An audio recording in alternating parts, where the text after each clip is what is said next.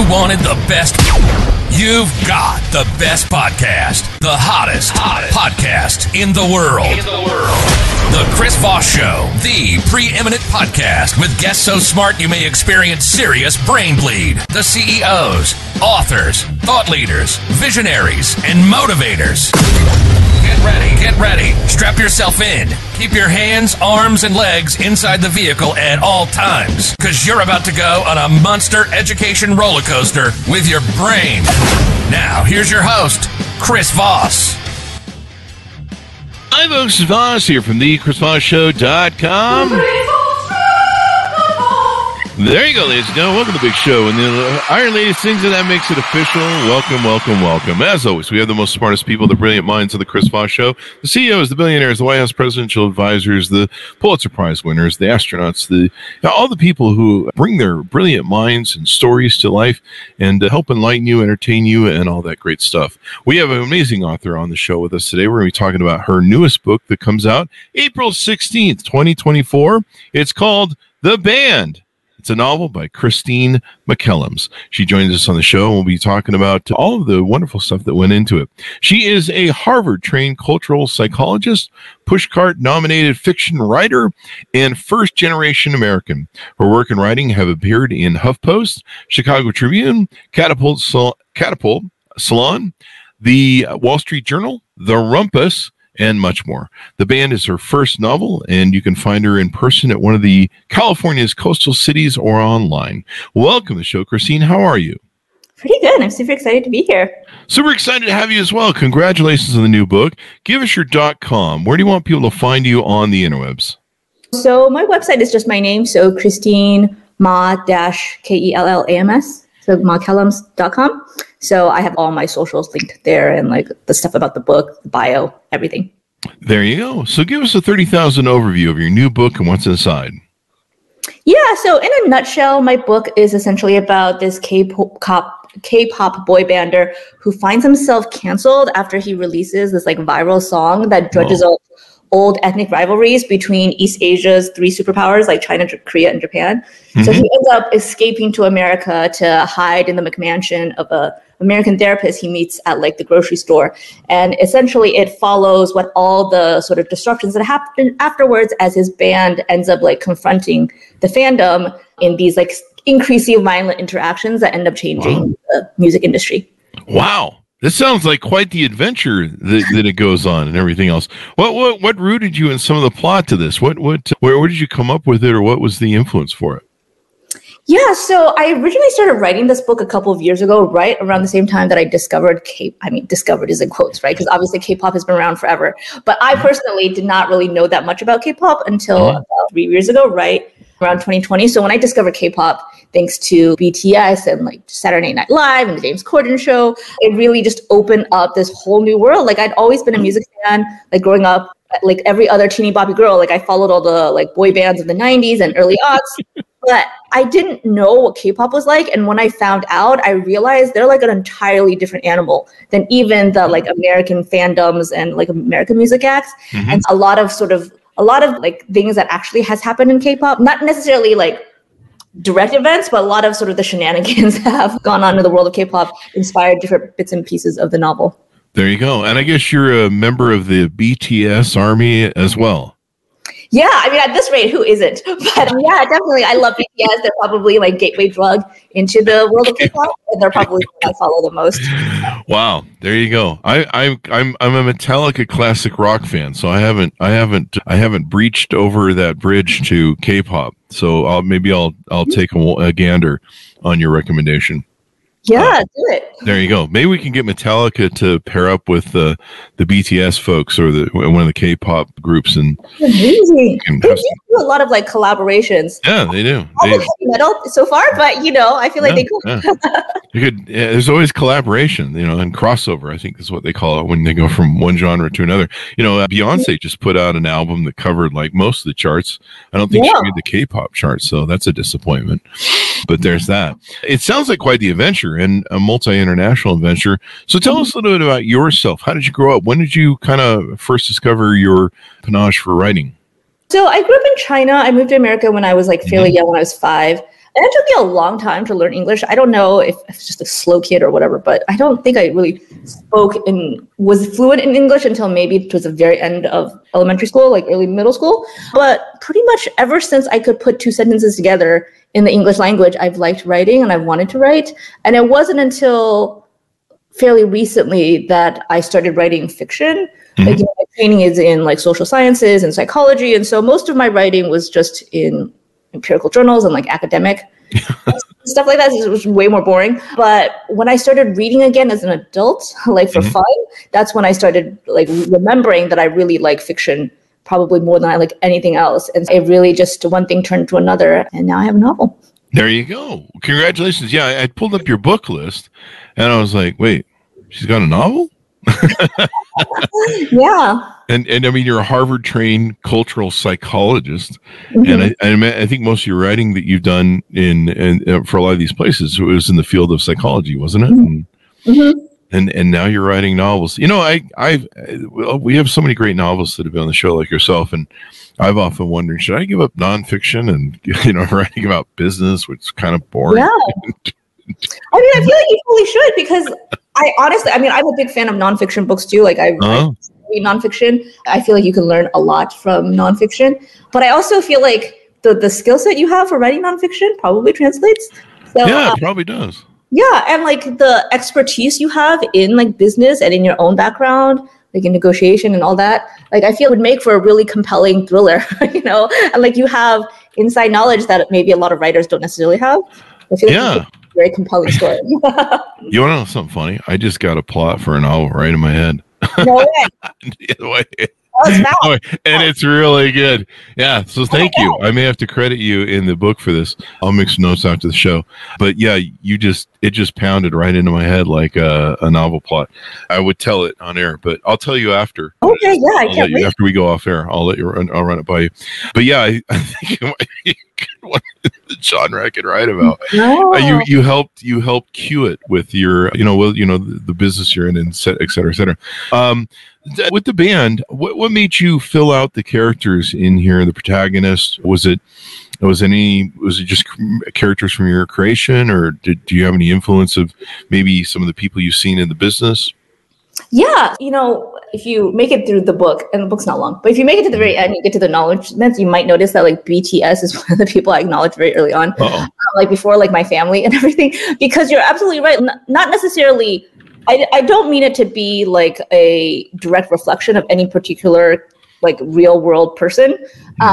And it's not like a one-on-one like direct reflection, but I think some of the just general like personas that I've sort of observed either among BTS members themselves or just among like musicians more broadly, like I'm a big fan of just following celebrity culture. I always have been ever since I was a kid. And I don't think what we see as fans from the outside is necessarily a great reflection of, who people are when no one's looking. But I do think it's interesting, especially now in the world of like social media, where I feel like there's a lot more direct like visibility into how people like the stuff they post. Like you don't always have to watch them through the guise of a journalist asking them a very specific question, right? Sometimes you see them posting their own content, and I feel like you get a lot better sense of how they think and what's going on in their minds. So definitely a lot of like actual musicians and celebrities inspired like different parts and bits of the novel and the characters in them.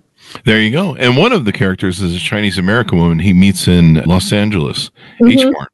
And so is there a bit of you maybe in the book, or maybe just your experience as a Chinese American woman? I mean, there's bits of me in the sense that like the references she makes about psychology and the stuff she talks about that's purely psychological. Oh, wow. Like those kinds of, I make references to like psych studies and to, stuff we know about mental health and, depression and stuff like that. So like those things I obviously have direct access to myself. Like I teach on those things. I tell my students about them. Like those things are probably the most direct reflections of me. And obviously I do live in LA. I love this particular area of the world. LA gets a bad rap, but like this particular South. It's wonderful. I love LA too. I grew up in California. Oh, you do? Yeah, okay, hell with anybody who doesn't like LA. Really? I mean, I feel like maybe just people I know. I know a lot of people from like the Bay Area, for example, who like hate. Well, screw the Bay Area. Give me a break. Screw those people. Those aren't real people. Like New Yorkers who like despise. Yeah, they're just jealous they don't have sun. I don't know what, Well, 363 days of the year and warm weather and beautiful beaches. I mean, what kind of beaches are there in New York? Screw those people. That's true. You probably have to, I don't know, go to the Hamptons or something.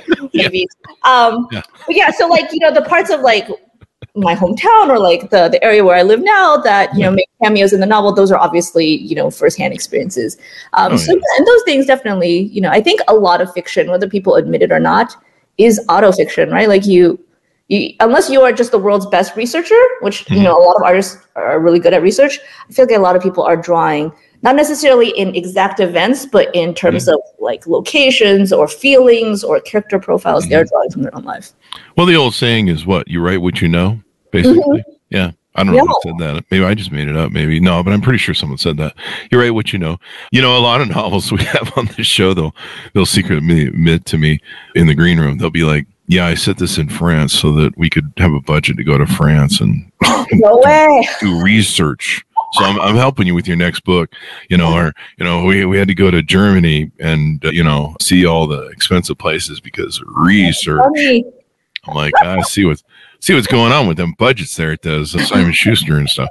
So there you go. Now you mentioned the book is portrayed as a portrayal of a mental health, public obsession, fandom, and cancel culture. And I imagine a lot of that's interwoven with your experience as a psychologist and stuff. Do you ever do any self-reflection to go, maybe I'm a little too into K-pop? I mean, a little bit. Like one of the things that, that I think psychologists are becoming more aware of now that I don't think, because here's I don't mean to poo-poo on like psychology, but I want to admit that I feel like the social science is always a couple of years behind of what's actually happening. Like by the time like academics know about it, like it's been around for a long time, right? Like for a long time, psychologists were still primarily studying like Facebook and Twitter and not realizing that like the social media landscape has changed so fast so that if you're still studying Facebook and Twitter, I'm not saying that's not useful, but I'm saying that's just like a very tiny portion of what's really all the action happening. So absolutely, I think, one of the things that I do hear a lot of conversation about, not so much in psychology, but just in, public discussion is like how people's parasocial relationships, like relationships with people they don't actually know, can become like delusional. Delulu is like a very popular phrase thrown around in like social media. And I do think that's super interesting. And I would love to see more studies on it because I think you're absolutely right. It is something, I mean, fundamentally, it is delusional, right? Anything about a famous person you've never met. But I do think it's so pervasive now that we should probably pay more attention to it. And we have to ask, like, why? What is maybe the undercurrent behind this? Are there consequences to being like sometimes? Right? I mean, for years at events, we've had people run up to me at shows and be like, "The Chris Voss Show," and you're like, "Security."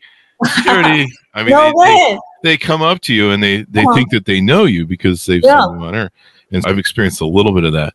But since you're a psychologist, someone in our Facebook groups has posted this. Do you have any idea whether this person is mentally stable or not? Rick Kraft. What the hell? I can't make sense of this comment, so I'm just going to leave it. Anyway, I had to give him a tease. So, yeah, I mean, there's, political, there's a lot of fandom. People worship, these individuals. Sometimes it gets dangerous or has been dangerous to some stars or movie or things. There's something that I think a little bit of healthy fandom is good. I tend to buy a lot of Metallica crap. And I'm a huge collector of my favorite band, Rush. So, have you met them in person ever? What? Have you met them? No, I've always wanted to, but I just the stars never aligned, I guess. But it would be fun.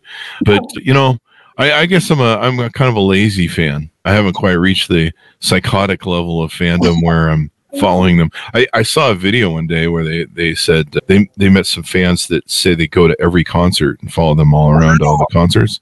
I don't know who's got that kind of money or time, but there you go. I probably would if I had the money. I probably would. I don't know. I'm a fan, but I kind of get it. But man, you see those BTS screaming fans, and they remind me of I grew up with the Beatles, and so you would see the girls screaming the Beatles audience, and they would just overwhelm whatever audience they were in. And of course, girls chasing down the street in the videos, just this, you're just like, holy crap. Yeah, I see I've heard a lot of comparisons to Beatlemania. And that's what I originally assumed as well. Before I really got into K-pop, I just thought, it must just be a really popular fandom in the way that like Beatles in the 60s and 70s, or, Backstreet Boys and NSYNC in the 90s and early aughts. But I think one thing, you mentioned like political fandoms too. I think one of the things that is distinctive about K-pop fandoms and like the armies and nowadays I've noticed it's not just K-pop. I think it might be expanding to like even like Swifties and other kinds of like, I think like they're surprisingly organized and strategic. And they do band together to promote causes, right? Like it's not just we love these particular people and we admire their music. It's that if we know that these particular people are also supporting causes, like the fandoms will get together and donate masses of money towards like their band's favorite causes. They'll come together, during the last presidential election, they messed with Trump's like campaign, right? By buying up and not showing up. So I feel like one of the things that may be unique about more modern day fandoms is that they're not just banding together over love of these particular people. They're banding together over like geopolitical or ideological causes. And that's super interesting to me. Like I could see it going so many different ways. Did you watch that during the Swifties and the NFL and the weird conspiracy things? That got crazy. I mean, I was really intrigued by all the like surrounding the Super Bowl and leading up to it. I was like, oh my God, I didn't realize that there could be this much extra on top of like it's a football game, and I mean, she's a very talented singer. But man, I tell you, there's a lot of people afraid of them Swifties. You'll see announcers and stuff talk very nicely about them, and like you don't go against the Swifties because they will come at you as an army. And they love their band. I mean, she is a great talented artist. I remember watching her when she first started out and just seeing her play solo with an acoustic guitar without, all this crap that people have nowadays with auto-tune and stuff. And I'm like, damn, she's got talent. And I think in her early YouTube videos, she's definitely a power force. But yeah, seeing the the whole thing. Well, she could throw in a whole election in the U.S. and you look at. She can fill a stadium big. I mean, she can run for president. She can fill a stadium better than any presidential can. Exactly. So, just take over, and we'd probably all have to wear her glam outfits. That might be one of the executive orders. We don't have to wear tassels and pink, and I don't know. I'd probably go along with it for fun because I don't know.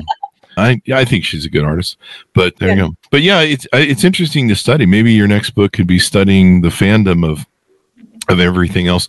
Do you have anything else you're working on? Anything next in the queue yet? Or are you going to roll with this and see how it goes? I always have other stuff that I'm working on. Like before I even wrote this novel, I had a whole nother novel that I had written. And I'm like showing stuff to my editor and to my agent and seeing like what they think and what they like. So yeah, I write a lot of like short stories too, and those are mostly for lit magazines, but I do want to put them together in a collection. I'm told that people don't like short stories as much as novels do, because apparently it's a thing in the publishing industry where like commercially, like people just don't eat up short story collections as much as novels, which boggles my mind because like social media, I feel like shorten all our attention spans. So I'm like, I feel like if anything, we should read. Yeah, you would think. I don't know. Women really love novels. We have a lot of people on that write beach reads, and I guess, beach reads are huge, but they're still kind of thick enough that you can, give you something to do over a vacation when you're ignoring your husband and the kids and when they're drowning in the water. That's not what happens, Chris. Don't be dark. It's always comedy. But, women love beach read novels. They love novels. It seems to be the consumption that we see on the show. And they just eat them up. People love, that's why people watch TV, movies, entertainment, to be entertained. Hear stories, Chris Voss show. We always say stories are the owner's manual of life, and just people love them. They need to be entertained because real life is really boring. A little bit. And, I've always wondered about that. The whole, like the people who read, I've been told this too. It probably depends on genre. So I'm sure like genres like, I don't know, sci-fi or mystery, there's probably more male readers. But I have heard over and over again that for a lot of like mainstream genres, just like commercial fiction, it's mostly women readers. Men don't read as much, or like men will read nonfiction way more than they read fiction. And that has always sort of boggled my mind. I've never quite figured out why. If you understand the penchant for women's romance and the guy who always got away or the guy they really wanted, what's the old Chris Rock saying? The reason your wife's always angry or your girlfriend's always angry at you is because the one she really wanted got away. And so if you understand what a lot of novels are, they're built on that premise of the guy who got away or the misconnection or the fantasy of what, what she was, an imprint of an alpha male or an alpha widow from when she was young. And so a lot of them go back, it's the same plots of the Lifetime movies, right? Okay. She goes back to the old small town she moved in out of after she went to New York and meets the high school guy who didn't give her the time of day back then, but she had a crush on, so that sort of thing. Maybe it's just like specific storylines or kind of like romance or they're kind of, it's always she meets the old guy that, I don't know, should have worked out or didn't work out or she had a crush on or, and sometimes they get along, if you look at Lifetime, it's every show is the same plot really when it comes down. Really short. It's just in a different scenario. Interesting. Okay. And that's why women like it more than men, because we just don't do that romance thing. But women love it. Women love it. They love reading all about it. And of course, part of the novels too, it takes, and that's the reason I used to come home to my girlfriends, not my girlfriends at the same time, my girlfriend and her mom, and they'd had an ottoman pulled up to the front of the TV, the big TV, and I come in and they both be there crying. No way. Over the book? Yeah. Over, or they be watching a Lifetime, probably. Okay. And I just be like, I just see the both of them crying, and they turn to me, and I'd be like, "What's going on?" He broke her heart, and I would just turn and leave. I just leave. Wow. And part of it is women love that emotional gymnastics, the Olympics that they go through when they watch, when they read a great novel or they, or they do the thing. So I think that's why they love it. It's basically exercising their emotions. That's why men don't get into it, but it makes it nonetheless, very popular and very attractive to women. And plus we get great novelists on the show like yourself. And so it makes for great content for us. So we're self-serving in that way. Any final thoughts you want to share out to the people to get them to pick up your book and check it all out? Not really, other than to say that I didn't actually write this book primarily for like K-pop fans. So I just wrote it because I think whether you engage in this music or not, like the fact of the matter is it is changing our cultural landscape in one way or another. And I think that's the most interesting thing about it. You don't have to know anything about BTS or any other K-pop band for the matter to realize that like the landscape of music is changing, and like the globalization of what we listen to, what we consume, and also the nature of the music industry is changing. And like one of the side plots in my book is about like how AI and will ultimately sort of shift the way we consume music. And I think we're only starting to see that a little bit more now. We have a discussion about how AI generated content is going to be taking over some of the stuff that people are putting out there. So I think that's sort of like, for me personally, like I'm not a romance writer. I don't really write or read that much like chick lit. So for me, I think it's what did you call it? Chick what? Chick lit, like chick women's fiction. Chick literature. Yeah. Okay, you got to say that slower or faster. I'm not sure. That's true. It might just sound like I'm saying the dumb. So yeah, I feel like bigger issues about like where society is heading and the dystopian nature of sort of society, I think, is sort of interesting reasons why I wrote this book, and hopefully it comes through. There you go. Well, it was wonderful to have you on the show. Thank you very much for coming on. It's been fun and insightful. And then we covered some psychology lessons on novels and BTS fandom. So there you go. You got a psychology lesson, folks, and you got a great novel to order up. So thank you very much for coming on, Christine. Thank you. There you go. Thanks, Monis, for tuning in. Order up the book wherever fine books are sold. You can pre-order it today so you can be the first one on your block to say you read it. The Band, a novel, comes out April 16th, 2024.